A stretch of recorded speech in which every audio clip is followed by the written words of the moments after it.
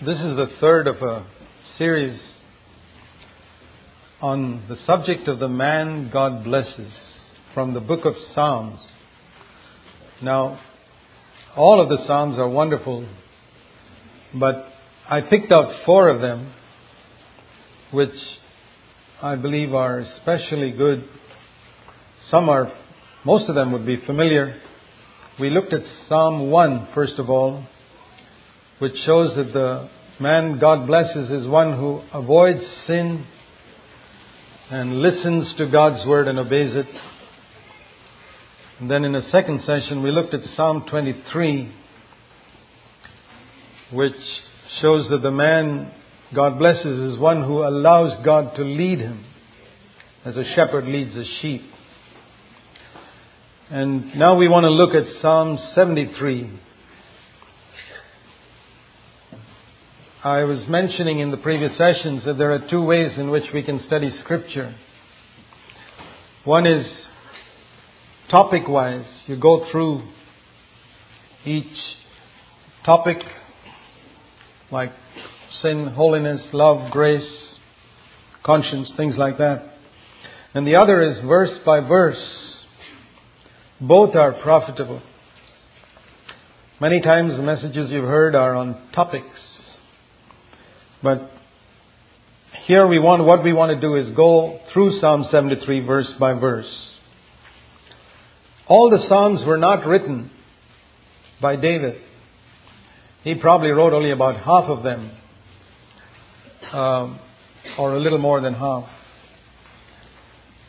Psalm 73 was not written by David. The other 2 we looked at were written by David.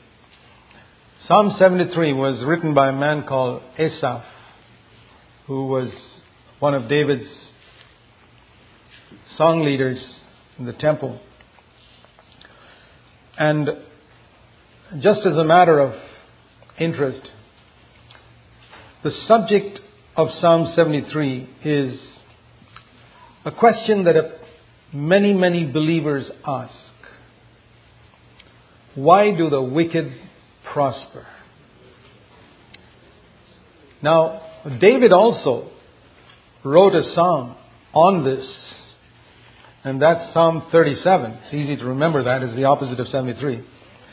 Psalm 37, where David wrote, but he wrote it from another perspective, where he said it's no use envying the wicked because they only last for a little while and then their time is finished. But Asaph writes it from another perspective, in the sense that where David explained how a believer or a righteous man should conduct himself when he sees the wicked prosper, Asaph says, that question bothered me. And one of the wonderful things about the Psalms is the honesty of these writers. They were absolutely honest about their doubts, their feelings. And that's why the Psalms are a tremendous comfort to us, because if we are honest, we go through the same type of doubts ourselves. And I think I would be right in saying that almost every believer has probably asked this question: why do the wicked prosper? Why is it God doesn't judge them? Why is it that the righteous suffer so much? So the man God blesses is one who is willing to suffer here on this earth. Now, Asaph begins in the very first verse, with the conclusion that he came to. He says, this is the conclusion I came to, and I'll tell you how I came to it. Surely God is good to Israel and to those who are pure in heart. Now, there's a sense in which God is good to everyone in many ways, but He's especially good to those who are pure in heart. We must not think that God has forsaken those who are not believers. You know, we talk about God-forsaken places, but actually there is only one God-forsaken place in the universe, and that's hell. Hell is the only place in the whole universe that's completely forsaken by God. God is not there. And it's awful to be there. This earth is not forsaken by God. There are so many evidences of God's blessing. Jesus Himself said that God makes the sun to rise on the good and the evil. He makes the rain to fall on the fields of the righteous farmer and the unrighteous farmer. So the unrighteous farmer gets the blessings of nature too. And health. Health is not the blessing, is not a blessing God gives only to believers. There are lots of ungodly atheists who enjoy good health, who live a long life. If God had really forsaken this earth, and if God was only caring for believers on this earth, I believe that every other human being would be demon-possessed. Demons are just waiting to get into people. Why haven't they got into all the unbelievers in the world? Because of the restraining influence of God upon them. Now, those folks don't realize it, but it's still true. There's a restraining influence on evil and on demons, preventing them from even getting into millions and millions of unbelievers who are atheists, who have forsaken God. So in that sense, God is good to many, many people. They're not grateful. They're not grateful for health and food and blessings that God gives them, but God is still good to them. But He's especially good. There are experiences of God's goodness that those who are pure in heart can have, which other people can never have. And those are the permanent things. The rest is all temporary. So, in the second verse, he says, "As for me, my feet came close to stumbling." He says, I almost came to the edge of the cliff of doubt and unbelief. Is there a God watching over the things that are happening on this earth? Why is it that the wicked prosper?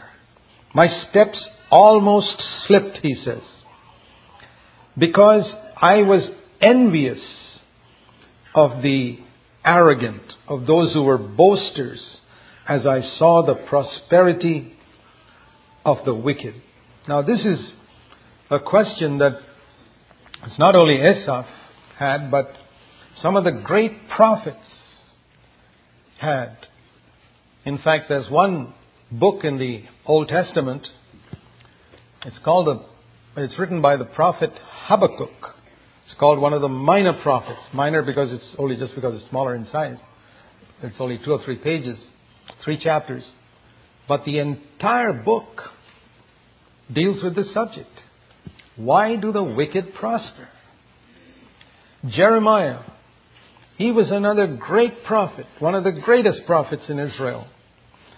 And if you get some time, you read Jeremiah chapter 12. That was his question. Why do the wicked prosper? So, if you have that question too, well, there's nothing wrong in that. What I want to say to you is there is an answer in Scripture. It doesn't have to shake our faith. We don't have to fall over the cliff of unbelief when we see evil people not being judged, justice not being given to the righteous, how injustice prevails and evil is on the throne, and those who are honest and upright and godly usually have a difficult time on this earth. There is an answer for it, but the man God blesses does not lose faith despite what he sees. And Asaph is honest here. He says, I was jealous. He says, these fellas who don't care for God, who cheat, tell lies, and do all types of things like that, seem to prosper. And here I am. What's the use of me living like this? That's the question. And the reason was that, you'll see that later on, his problem was because he was looking at those people. and not at God. And when we look at people and not at God or His Word, we have many doubts and many questions. So now he describes these people. He says in verse 4, there are no pains in their death. That means they live long lives and they don't seem to be sick. Sickness comes to believers and unbelievers. There is no pains in their death. They seem to have a peaceful death despite having lived a wicked life. Think of some of the wicked dictators that have lived on earth through the centuries and through the millenniums of the history of the human race. They've lived long lives. We would wish that some of them had been killed. They were young, but they've destroyed people, destroyed countries, and yet they live on and on and on and on and on and on and on. And we wonder why God doesn't do anything. Despite people praying, sometimes these evil dictators, it's right from the first centuries of Christianity, have tortured God's children. And yet there are no pains in their death. They're healthy. They're not in trouble as other men. They don't seem to have so many sicknesses. And they're not plagued like the rest of mankind. Whereas Christians sometimes find it so difficult. I know in India, many people in our churches find it difficult to find jobs where they can live righteously. That's true in every country, here too, I suppose. But where they can earn an honest living without having to tell lies, without having to cheat, without doing anything against their conscience. The number of jobs one can find where one can do that job with a clear conscience becomes less and less and less, as there's increasing bribery and corruption everywhere in the world. It's very difficult to be a Christian. The Bible says that in the last days it's going to be very difficult to be a Christian, to keep one's conscience. And that's why so many Christians tend to compromise, because they say, is it possible to live an upright life in this world? The answer is yes, it is. In every generation, in every country, it is possible if we trust in God. So it says here, they are not plagued like mankind, and because despite their evil, despite all the evil they have done, and despite the harm and cruelty they have shown to other human beings, no judgment has come upon them. I mean, there are people living like that in the world today. Cruel dictators who run countries where they've done harm and evil to many. There are many nations like that. And because of that, they are proud. Pride is their necklace, it says here. They wear cruelty like a dress. Cruelty is their dress. They are violent and cruel towards other people. No tenderness or sympathy in their life to human beings. And yet, they're healthy and strong. The imaginations of their heart run riot, verse 8. They mock God's people. They speak wickedly. They speak from a pedestal where they think they are lords. And they even speak against God, verse 9, as their tongue parades through the earth. Now, this is a very accurate description of wicked people through the centuries. And they use their tongue to boast about themselves because judgment has not come. And therefore, verse 10, God's people return to this place. That means they return to this subject again and again. They return to this question. Why do the wicked prosper? So God's people have that question.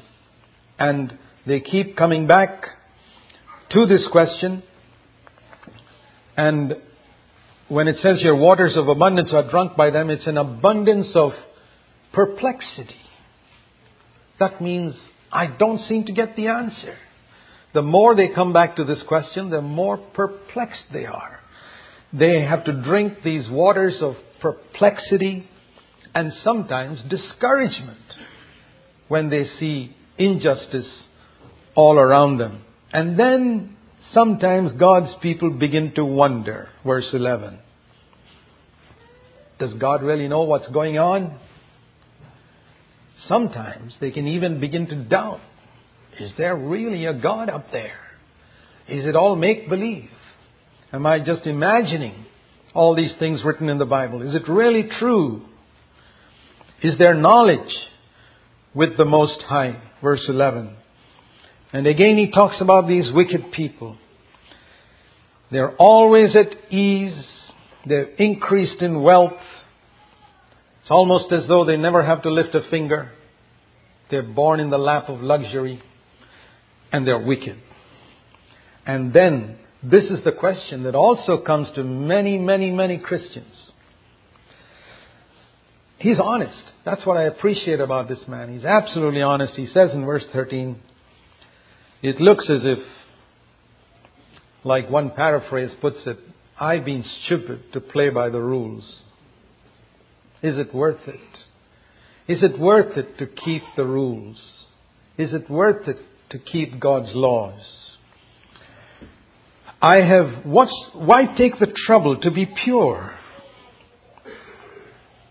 Verse 13. Why take the trouble to be pure if I don't get anything out of it?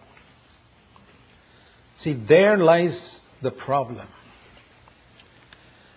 The essence of all selfishness is, what will I get out of it? And when a person comes to Christ and also still has this question, what will I get out of this? He hasn't understood what Jesus came to save us from. The essence of all sin is selfishness. The problem with man is that man is centered in himself. And salvation from sin is salvation from being selfish and being self-centered. And if we don't see it like that, we haven't understood what Jesus came to save us from.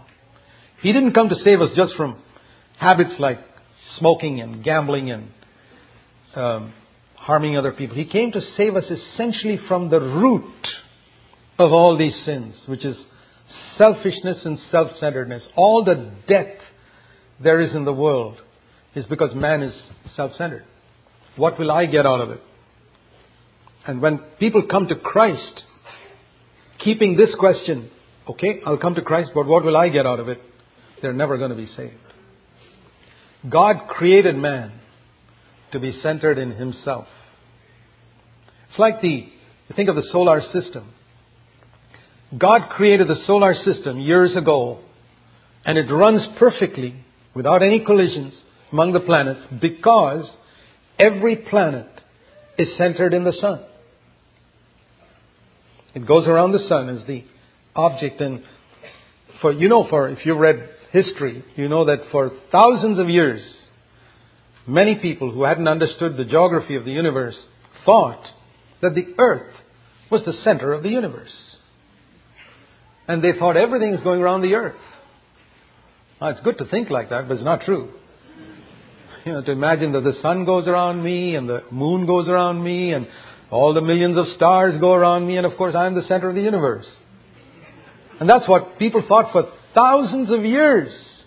It was only about 600 or 700 years ago that some man, I think it was Copernicus first of all, who decided to question that and say, is it really true? And he discovered it was not true. Imagine if the earth one day decided, well, I'm not going to go around the sun. I've had enough of going around the sun. I've gone around the sun for many thousands of years. I'm going to stop. And let the sun go around me. What's going to happen? You know what will happen? There won't be any change of seasons. There won't be any winter or summer or any change of seasons at all. And gradually, everything on earth will die. Life prevails on the earth because it obeys God's law of being centered around the sun. Death comes in as soon as it disobeys that law. That's what happened to Adam. God created Adam to be centered in Him, in God. And Adam rejected that center. So what am I going to get out of it? I'm going to get something from this tree of knowledge of good and evil, like the devil says, I'm going to take it. And that's how death came. And we live in a world where we all have that poison, which we got from Adam. What am I going to get out of it? If I serve the Lord, what am I going to get out of it? The question we need, a truly spiritual Christian, ask this question. What's God going to get out of me in my one earthly life? Now I want to say to all of you, my dear brothers and sisters sitting here, there are two types of Christians. One, those who have come to Christ to get something for themselves. It may be salvation from hell. It may be healing. Okay. God receives you even on that basis. That's the wonderful truth of the gospel. Even if you come for, people came to Jesus for healing. He said, sure. The prodigal son, the story of the prodigal son. He'd gone away from his father for many years and ruined all his father's property and wasted his father's money. When he came back, he didn't come back because he wanted to honor his father or any such thing. He came back because he was hungry. He wanted food. And he came back to his father's house for food, and the father said, come right in. That's what Jesus taught us about God, that even if you come to God with an utterly selfish motive, He still receives you. You come for healing, God says come. He's so happy to see you come back to Him that it doesn't matter which motive you came with. That's how God is. And the thing is that once we come back, it would have been a terrible thing after the prodigal son saw the tremendous love of his father if he continued to stay there only for food. And that's the problem with a lot of Christians. They've come to the Lord, maybe with a selfish motive in the beginning to escape hell or for healing, or maybe they were in some problem or some difficulty. They wanted a job or something like that. They came to the Lord and the Lord gave them a job. The Lord gave them many things. But if they continue to stay there as babies, this is the mark of a baby, spiritual baby, that he's come to God only for what he can get himself. Then he has all these doubts that plague his mind. Because he's never been saved from his selfishness. And that is the reason why such people never get an answer to their question. So that's the thing. He says, well, what have I got out of all this? I've wasted my time following the rules and wasted my time trying to keep myself pure. And what's the result? Verse 14, I have been stricken all day long and chastened every morning. Now, do you think that when you become a righteous person, you're going to have no more problems? You're going to have more problems, actually. The Bible says in Psalm 34 and verse 19, many are the afflictions of the righteous. I don't know whether you're familiar with that verse. Many are the afflictions of the righteous. Psalm 34:19.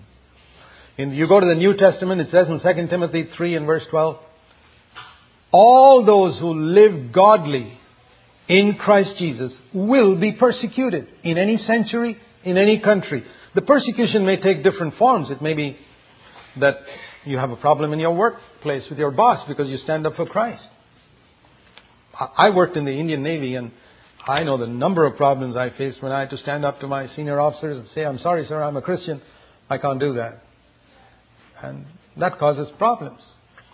Persecution can take on different forms and shapes. But if you stand up for the Lord and stand up for what your conscience tells you that you cannot do as a Christian, you're going to have problems. Every age, in every country. So the afflictions of the righteous are many if they determine to live righteous and stand for righteousness. And of course, if they compromise, then of course they can escape those problems. It's like Daniel's 3 friends. They were thrown into the fire because they refused to bow down. It was a small thing. And, I've sometimes thought their friends could have suggested, listen, why don't you just nod your head a little bit, at least just, you don't have to go all the way down. And you know how the devil tells us, just a little bit. Or sometimes he says, why don't you bow down and then afterwards go and ask God to forgive you? Then you've got both. You've escaped the fire and you still got back into fellowship with God. You know, do a wrong thing because you know that you can always go back to the Lord and ask Him to forgive you. So you escaped out of that trouble by telling a lie or cheating or something and then come back to God. Well, never prosper. Such Christians never prosper. Never. There's no backbone in their life. But a true Christian, one who seeks to be righteous, will have afflictions. But the rest of that verse, said only half that verse. Psalm 34:19 says, many are the afflictions of the righteous, but, do you know the rest of the verse? The Lord delivers out of all of them. It's just like He delivered the 3 friends of Daniel. So, we're not going to face less problems when we obey the Lord. I think of a story in the Gospels where we read that Jesus told His disciples, it's in Matthew chapter 14, Jesus told His disciples after feeding the 5,000 to cross over to the other side in the boat. And the verse there says Jesus compelled them. In other words, they didn't want to go. He compelled them, said, get into the boat and go across. And the next verse it says, there was a terrific storm. Now, when you obey the Lord, what do you face? A storm. Now, if they had not obeyed the Lord and stayed on shore, they wouldn't have faced the storm. But then, they wouldn't have experienced the mighty power of the Lord to still the storm either. Now, which do you prefer? To stay on the shore and experience nothing, no problems?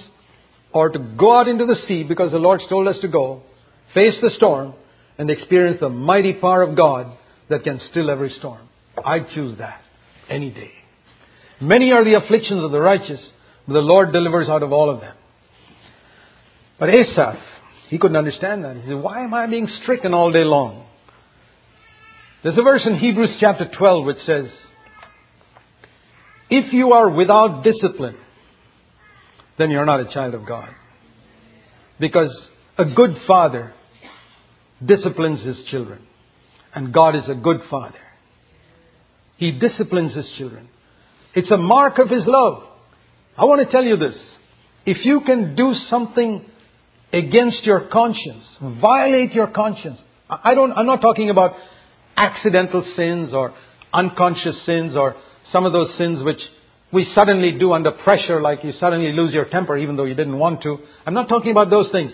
I'm talking about where you knew this was wrong and you deliberately violated your conscience and you did it. And after that,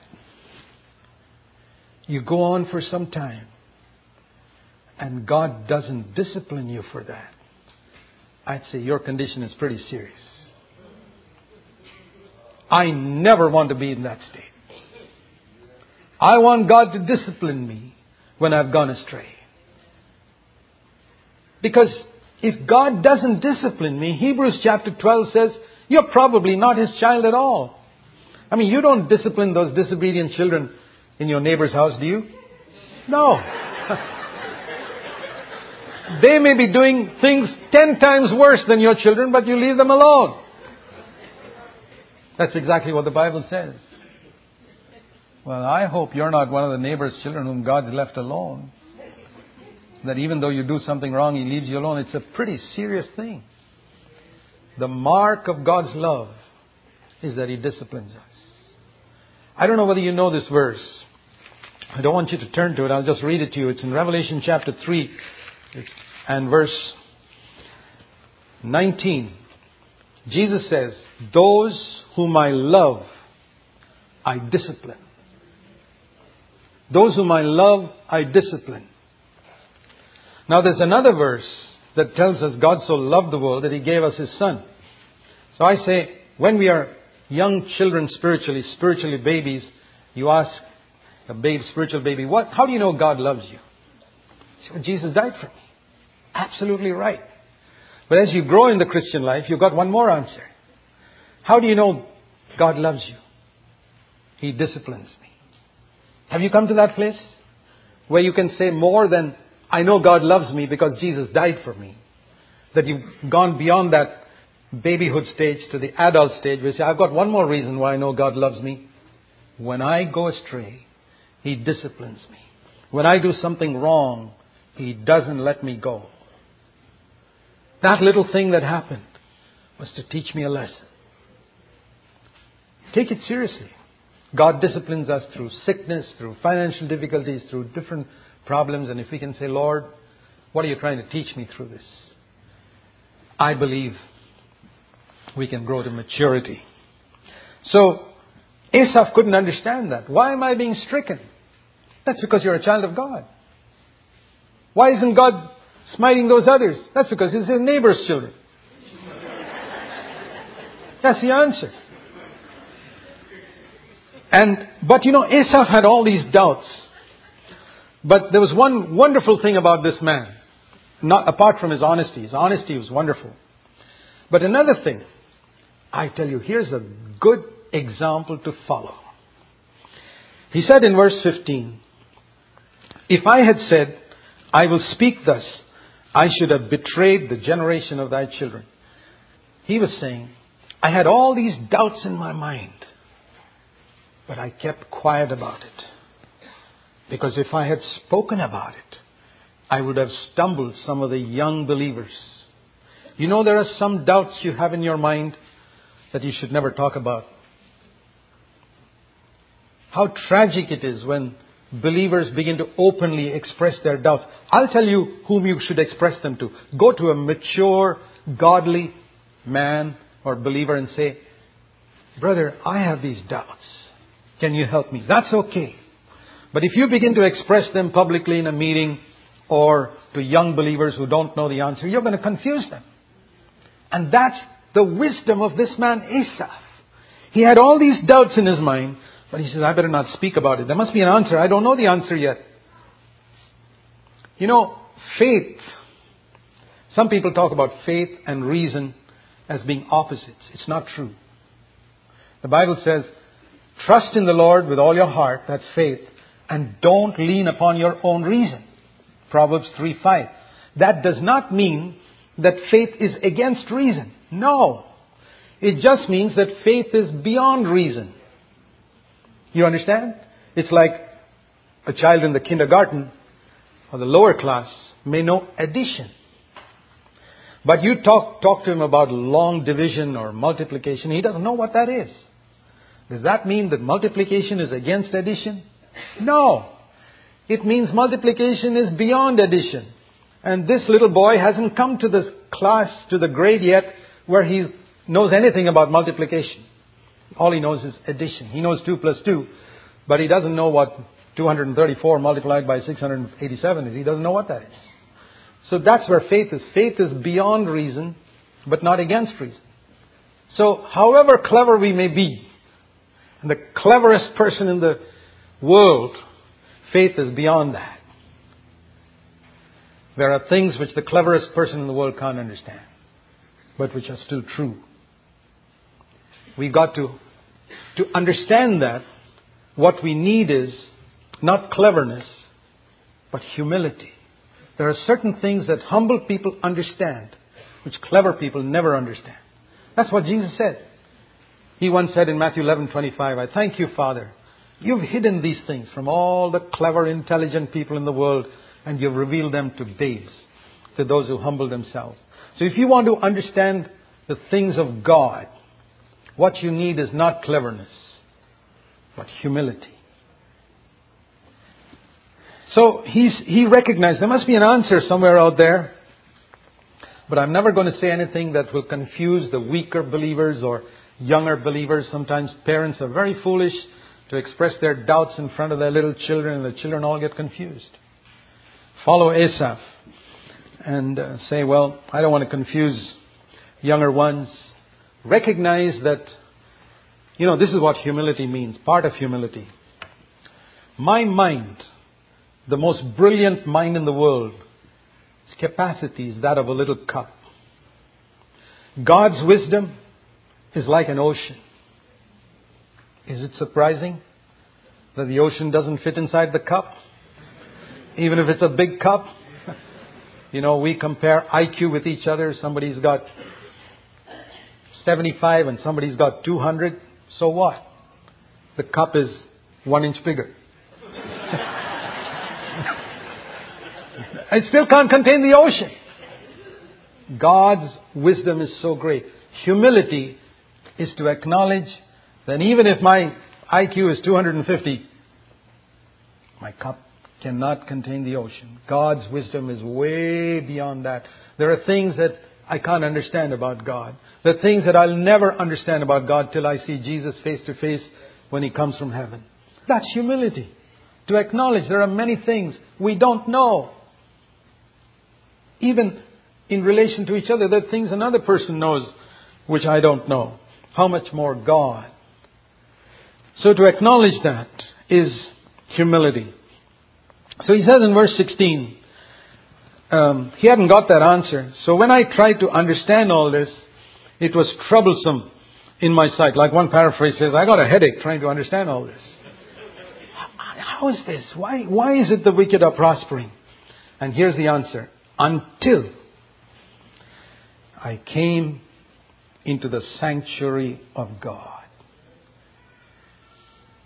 There's only one place where you can get answers to these type of questions. And that's in God's presence. And it's only the humble person who can come into God's presence.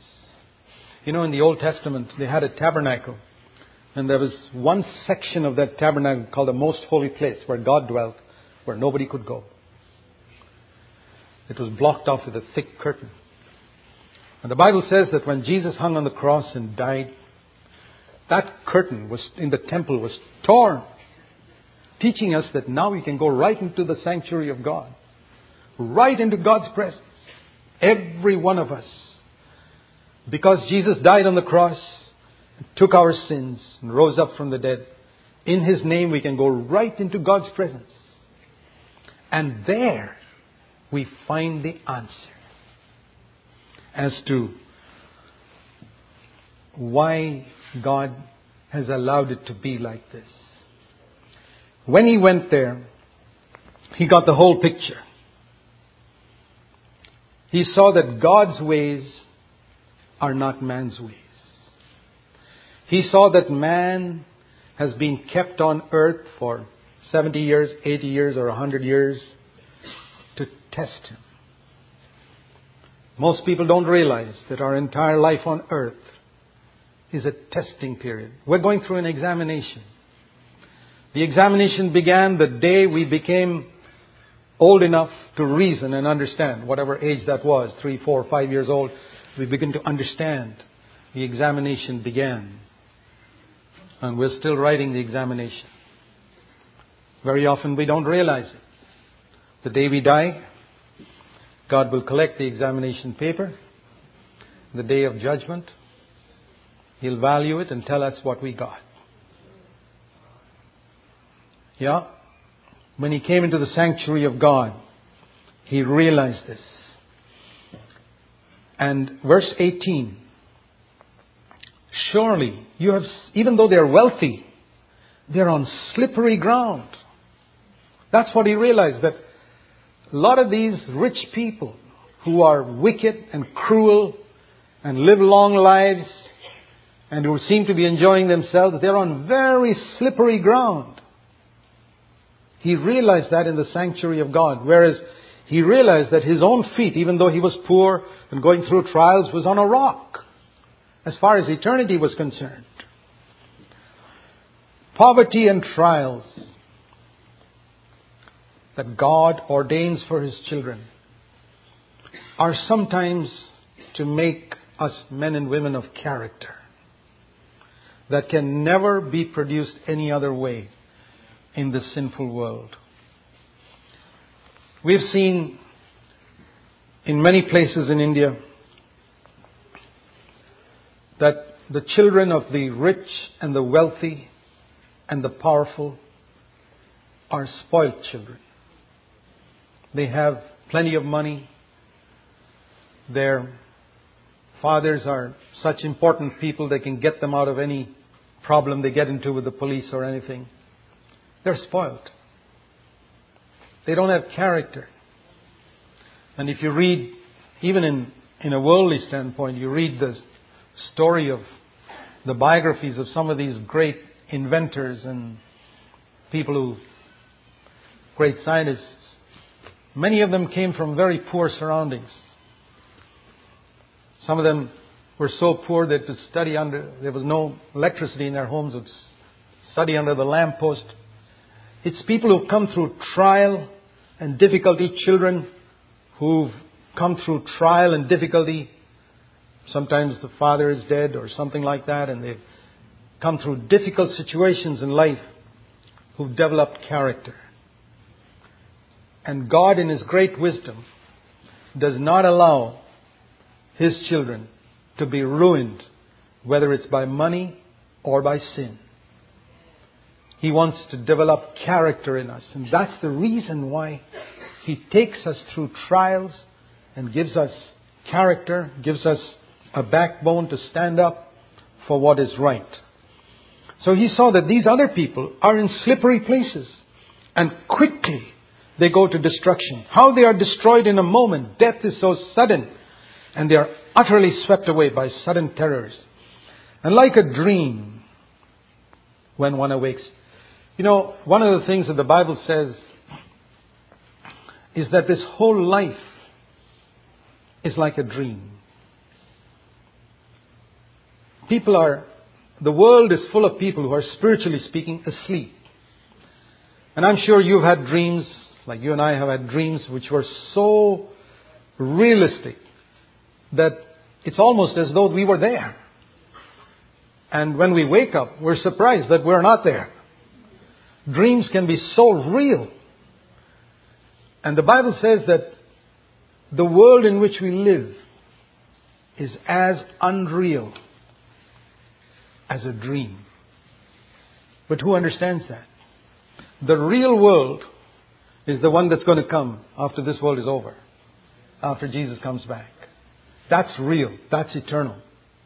The Bible says even the wealth that you acquire, it's like getting rich in a dream. Okay? You got rich, but when you woke up, where was it all? That's what he says here. When this, you wonder why this fellow is becoming so rich and he's enjoying himself so much and he's so wicked and evil. Then he wakes up. The whole thing was a dream. Eternity is going to reveal that. Like when one awakes. Lord, when you are aroused, when you begin to despise that image, when you're going to show them that image they had in their dream, their form they had in their dream was all unreal. The righteous person recognizes it now. You know, Jesus spoke about laying up treasure in heaven. That there are riches we can have in heaven when we don't have much on earth. And there are people who have much on earth who may not have much up in heaven. Verse 21. When my heart was bitter because, he's honest here, because of the prosperity of these wicked people, I was pierced within, pierced with jealousy. He says, actually, now I realize that I was senseless and ignorant, just like an animal, like a beast before thee. How did he realize that he was like an animal? An animal thinks only of this life as everything. You know that. A dog doesn't think about eternity. No animal thinks about eternity. An animal thinks only of this life. This life is everything for an animal. Whether it's a small animal or a big one, this life is everything. And what he's saying here is every human being who lives only for this life is really no better than an animal. You take care of your children, so do the dogs and the cats and the pigs. It doesn't make you any better than them because you take care of your children. You go get food for your children, so do the animals. What's an animal interested in? Food, sleep, sex, fight for your rights, protect your territory. That's it. And when a man lives for just those things, it's like it says here, I was like an animal, like a beast before thee. But he says, now I have realized it because I came into God's presence. You know, that's why I say, come into God's presence. And if you don't have the ability to come yourself to hear these things, at least come to church on Sunday and hear God's Word, so that once in a week you can be shaken out of your dream and shown the real world. Even if you sleep the rest of the week. But you wake up one day in a week and realize which is the world that's going to remain forever after this world is over. In the sanctuary of God, we get light on these things. And so when he came to the sanctuary of God, what did he realize? One wonderful thing is this, that nevertheless, verse 23, I'm continually with thee. I praise God for that. Lord, in spite of all these terrible thoughts going through my mind, you still stood with me. You didn't sort of give up on me. You know, God is so patient. He realizes all these doubts and thoughts going through the mind of His child. And He does not forsake us. And He also realized that ultimately that is the important thing. That God is with me. And He says, God gently led me. He took hold of my right hand. And verse 24, guided me to see the truth. And will one day lead me with those same hands into glory as well. So he realized when he came to God's sanctuary that the most important thing in life is to have God with you. I illustrate that sometimes to the children back home. Like this. If I were to write it on a board, I write a 0. I said, how much is that worth? 0. One more 0. How much is that worth? 0. Supposing I write 100 zeros. How much is that worth? 0. Call that money, call that people who are with you or anything. What is it that gives value to all these zeros? If you put a 1 in front of it, suddenly the value changes. Even if it's only 1 0. That's like having God with us. If God, I may be a 0. Okay, I acknowledge I'm a 0. But so are you.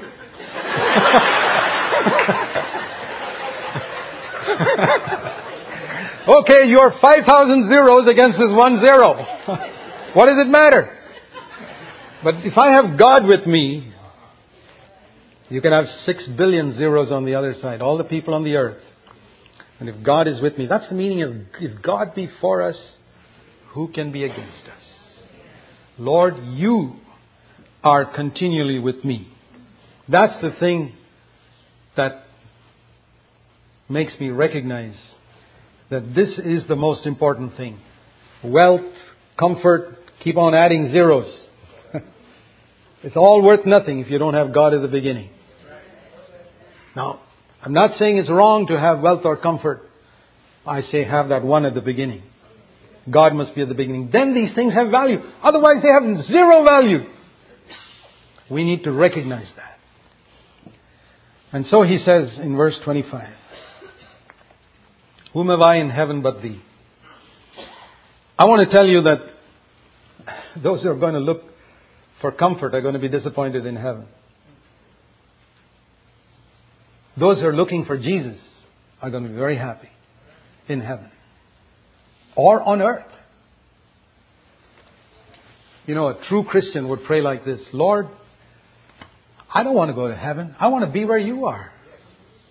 I mean, if a husband and wife are deeply in love with each other, and that's our relationship with Jesus, He's husband and we're wife, would that wife be happy to go to a huge palace where her husband isn't there?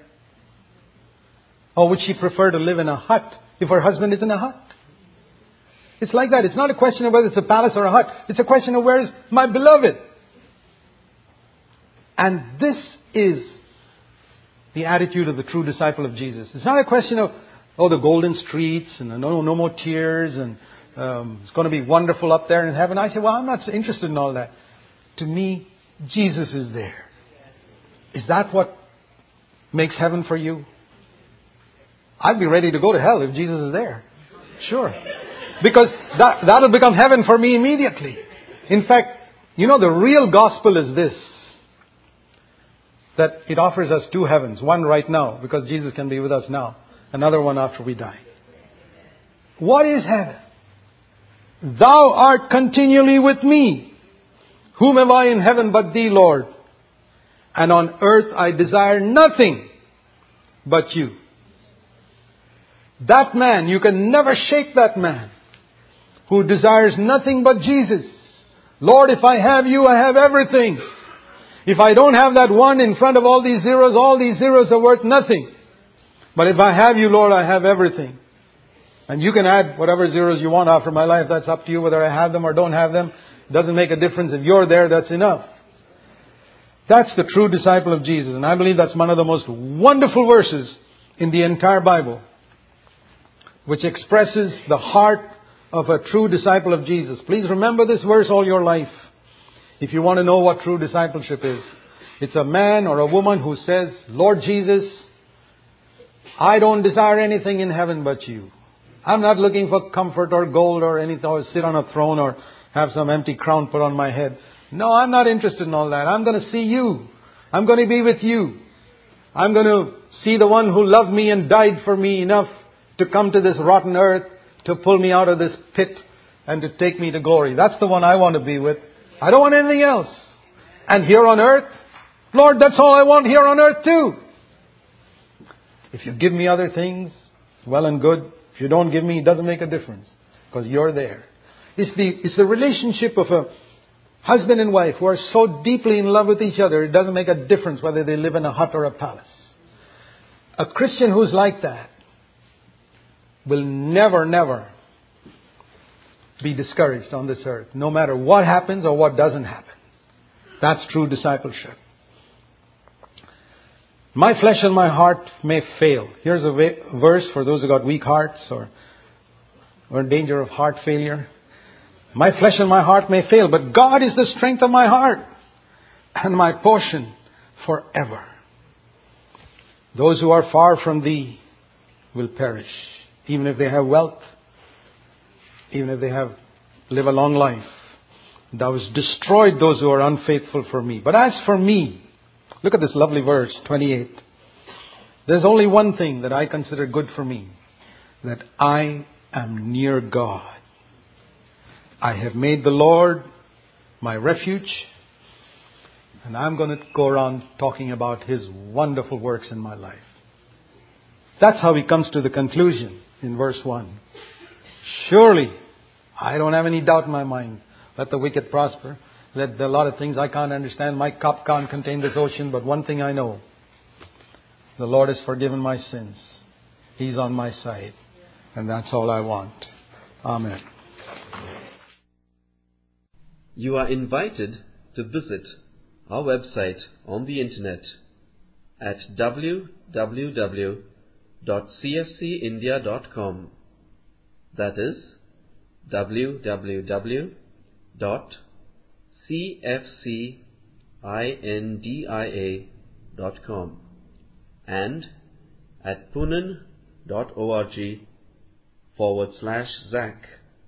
That is POONEN.org/ZAC for video messages, audio messages, and books by Zach Poonen that can all be downloaded freely.